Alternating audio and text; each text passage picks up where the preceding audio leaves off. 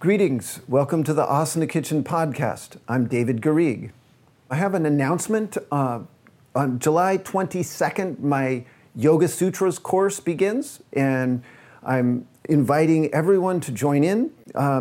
You can get information on my website at www.davidgarrigues.com. I'm giving 10% of the proceeds to the PPC, the Plastic Pollution Coalition, that are fighting to raise awareness and curb single-use plastic. All right, so to me, the ahimsa, the first yama of the first limb of yoga, it needs to be like constantly in the conversation now. How can you use yoga to meet the circumstances you're encountering now? With social media and just the climate of everything, conflict looms large in our lives. Seems to me larger than ever. And that is the subject of ahimsa, and that's the subject of the foundation of yoga.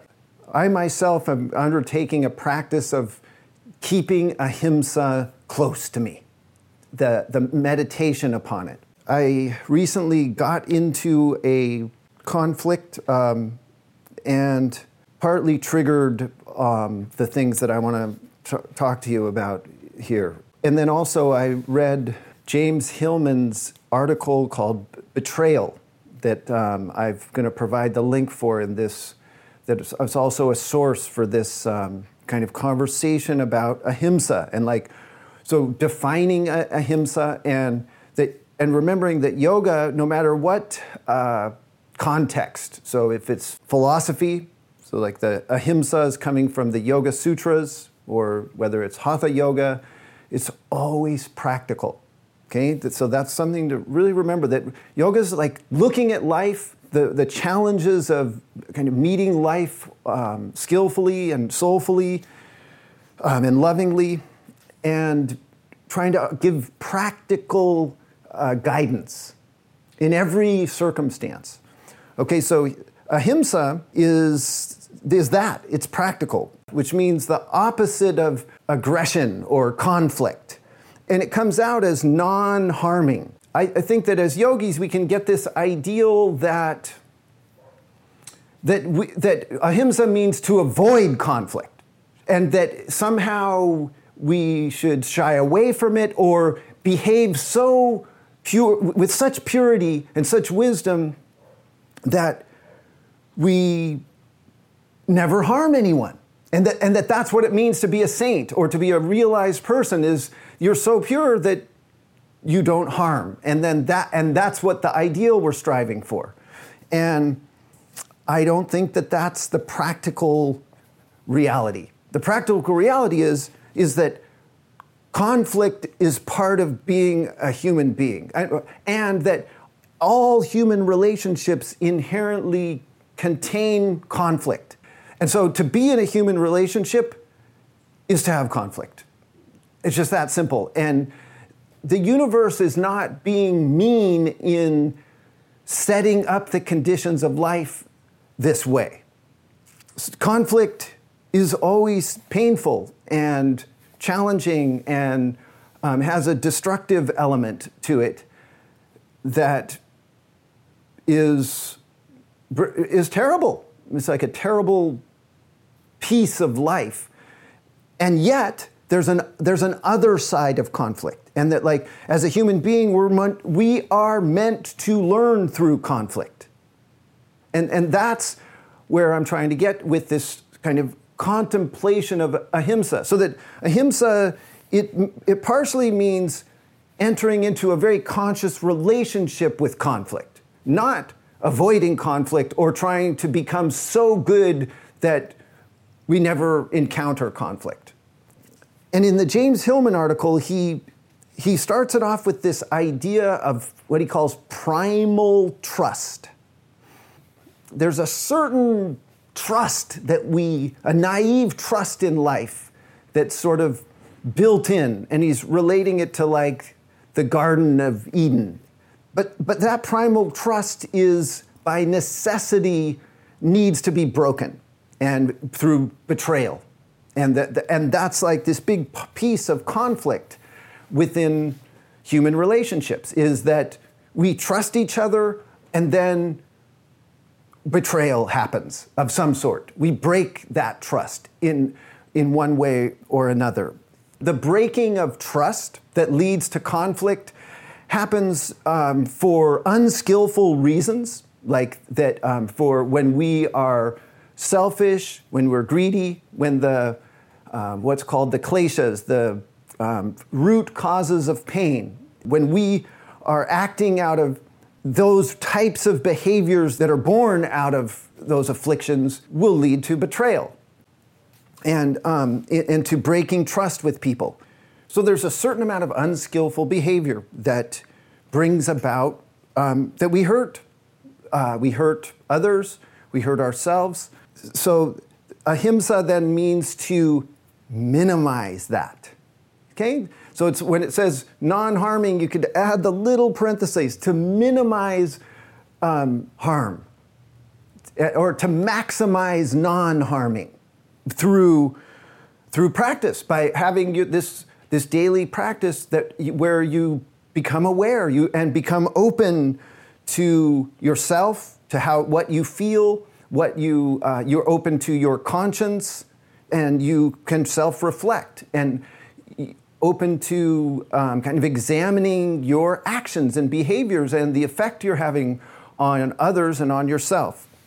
Okay, so there's this aspect, but with this idea, though, that we're supposed to learn through conflict, then even when we do our very best, we will still hurt others and ourselves. Because life, that's what it's asking of us. It's asking us to commit to loving others, to being in relationship, even though it's inevitable that we are going to hurt them and they are going to hurt us through betrayal. And that's just so like, and so then that's really this cool thing where the James Hillman breaks it down. And so he kind of goes into, so what do we do when we have done our best to minimize our selfishness and causing harm from that, and yet it still happens. Either we betray or we're betrayed. Then what's our protocol? And this is another aspect of ahimsa. So how are we going to resolve conflict, or how are we going to encounter the conflict? So he goes through a kind of list of negative consequences of being betrayed. And we're talking about by a friend, a spouse, a teacher, a co-worker, a superior, could be any relationship, could be through social media, a political interaction, could be anything, right? So the sort of negative reaction to conflict, he gives like 4 categories, and I'll just give them to you: revenge, denial, cynicism, and self-betrayal. Okay, so the obvious, when you feel betrayed, when you feel that conflict is upon you, it's natural that you want revenge. Ahimsa is telling you to hold back, to understand that that is most likely not the most skillful way to encounter conflict or to resolve it or to get a peaceful outcome which you might desire. So denial is, it's like a denial of the other person, of their viewpoint, their reality. It's like a judgment of them, to like figuring out ways to devalue them, where they're coming from and what they're experiencing. Okay, and so it's another unskillful way of encountering conflict, and where ahimsa is asking you to look when I want revenge, when I want to deny the other person's reality and just go, that, like, whatever, that's just, that viewpoint is crazy or stupid, or there's a million little angles we can put to devalue another person when we get into conflict with them, especially when we feel betrayed by them, or when they are accusing us, or we're not seeing eye to eye. And then cynicism is another one. We become sort of jaded on the other person, and we also become jaded on just basically jaded that on human relationships, and that you can never really put yourself out there and trust that you'll be received well. It's kind of like getting very tough in response to being betrayed. That you don't trust because no one deserves your trust. And then the last one he says is the worst, and it's this self-betrayal. So it leads to, because what he says is that like this whole idea of primal trust, that this kind of Garden of Eden, this idyllic world where there's no conflict, and this is primal trust with other, so that, and with life itself, that like the other person, your lover, your friend, whoever they are, they'll never let you down. They'll always understand exactly where you're coming from, and appreciate your motives, your viewpoints. And when you feel that you have that kind of trust, and it hasn't been broken, you're open. It's like you're yourself. You're completely expressive.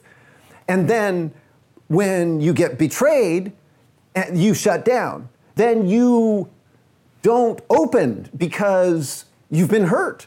And so who you are, you shut down expressing, you betray your own self by being afraid of the hurt that's going to come because you've been let down. James Hillman quotes Carl Jung in this article, and one of the things he comes to, which I think is amazing, and that's parallel to yoga, is that there's an idea that Jung had, he called it individuation, and that was kind of like when you really work through to a clear psychological place. Like the highest psychology is a place of individuation, and where complexes and imitation and kind of things that are not authentically you fall away. Yoga's highest state is called kaivalya, which is the aloneness of seeing. And so in this very profound sense, each of us is meant to come to a place of self-trust. The further we go in life, the more we're less dependent on the material world. Anything outside of us, we don't need that to fulfill us. So when we are betrayed and life itself shoots us down, or people let us down, important people, and we start to shut down, then that road to kind of individuation, it can be interrupted. And that's what he's calling self-betrayal. So it's got this very large play out. Life is forcing conflict on us as a way of being a human being and learning. And so the fact that we go from this place of kind of naive trust to broken trust is how we get to kaivalya, till we get to self-reliance. So, because if we stayed in that state of primal trust indefinitely, and right, everyone just recognized us for who we are and loved us unconditionally, then we would never have to break free of all these external dependencies. You partly need to be betrayed to get to trusting yourself. But then he goes further with it, and that the last, so he had revenge, denial, cynicism, and self-betrayal as these kind of negative qualities. But then, and he gets to forgiveness. Okay, so forgiveness is like the highest, or a very high human quality. He talks about that betrayal is we can't even learn about trust and forgiveness unless we're betrayed. And so that you could even say that when people let us down, which is just part of human life, part of relationships, that part of what is supposed to happen there is we're supposed to learn to forgive through that. And so he spends some time like qualifying what conditions that are needed for forgiveness. So it is enough just to know that ahimsa, you're sort of acknowledging conflict, that it's just part of every relationship you enter into. And you're minimizing conflict that comes from selfish, from kleshas, by skillful behavior. And then you are entering into a path to forgiveness when you are betrayed or when you betray. When you're betrayed, you're looking for forgiveness. When you are the betrayer, you're looking for atonement. Okay, so there's the betrayer, the betrayed, and the betrayal. The betrayer needs to atone. So when you're in a conflict, you've got to look at the ways that you've done wrong. And this atoning, and what Jung called it, is carrying sin. Okay, so that carrying your sins versus unloading them upon others. Okay, so it's a very important thing, is that part of your self-reflection is to see when you have harmed another person through your actions, either through your unskillful behavior or from a deeper place that you did your very best, but it still happened. There's your own personal process of self-interest in coming to forgiveness, because these revenge, denial, cynicism, self-betrayal, they all eat at you. They destroy you from the inside out, right? And they close you off to life. And then there is the other person too. And if we acknowledge that conflict is simply part of human interaction, then we will be more apt to forgive when conflict arises, even when we've been wronged, right? So James Hillman does talk about this need, that the ideal circumstance is both kind of hold this remembrance and they agree, like there's a betrayer and a betrayed, and that took place. And I think that is it's not always an outcome that's available. And I think that like the Me Too stuff is definitely showing that, and one of the most painful aspects about it is to not be acknowledged, to not have the betrayer or the abuser hold that space and try to atone. And that is so deeply challenging for a person that feels betrayed. And so, in a yogic context and in a spiritual context, then somehow you can't wait for that perfect situation where there's two parties holding a remembrance of an event that resolves it nicely. And so there's some very individual work that you have to do that's not dependent on the other person's response, and that have to do with, like I said, your self-interest in coming to forgiveness and dropping the animosity, and for your own health and physical, psychological, energetic. But then there's also this kaivalya element, that the external world exists for you to learn and to kind of feed on and absorb and digest, to come to a place where you are self-reliant. You're still in human relationships, you still hurt and are hurt, but the effect is less, and the amount of hurt and the volume of hurt can be minimized. Okay, so that's about what I have for you on this.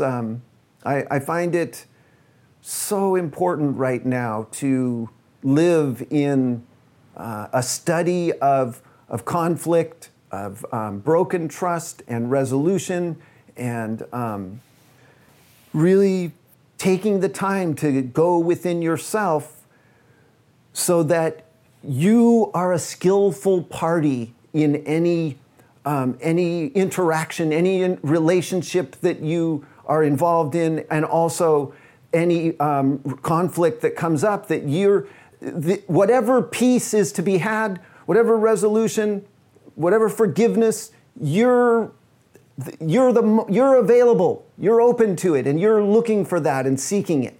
All right, so in closing, I want to read you a little something I wrote. So here goes. As the root principle of yoga, you could say that ahimsa is to refuse to say no to your life and life itself in the midst of all obstacles and suffering. And the massive vibratory power of the syllable Om is a cosmic yes, a grand eternal affirmation of life and creativity that resounds throughout the entire cosmos perpetually and unceasingly. Ahimsa and the syllable Om go together like the restful silence of the dark void and the healing illumination, warmth, and radiance of the sun's rays. Both proclaim that the Swarupa, the intrinsic essence of life, is bliss. And so, when we don't fall into these negative coping mechanisms in the face of conflict, two important things happen. So one, we're able to better empathize with others. We become better conduits for peacemaking and better individuals, partners, and citizens. Secondly, our own convictions crystallize. So we become more clear about what we're standing up for. So we stop wasting our energy on matters that do not belong at the heart of whatever brought on the conflict. We become better agents for bringing about positive change and for realizing our visions for transforming the world we live in. So conflict is essential to human growth, and often fighting for something is worthy and necessary. But ahimsa reminds us that each fight must be conducted according to strict rules of propriety, humanity, and love. Thank you for joining me for this installment of the Asana Kitchen podcast. My Yoga Sutras course starts July 22nd. You can register on my website.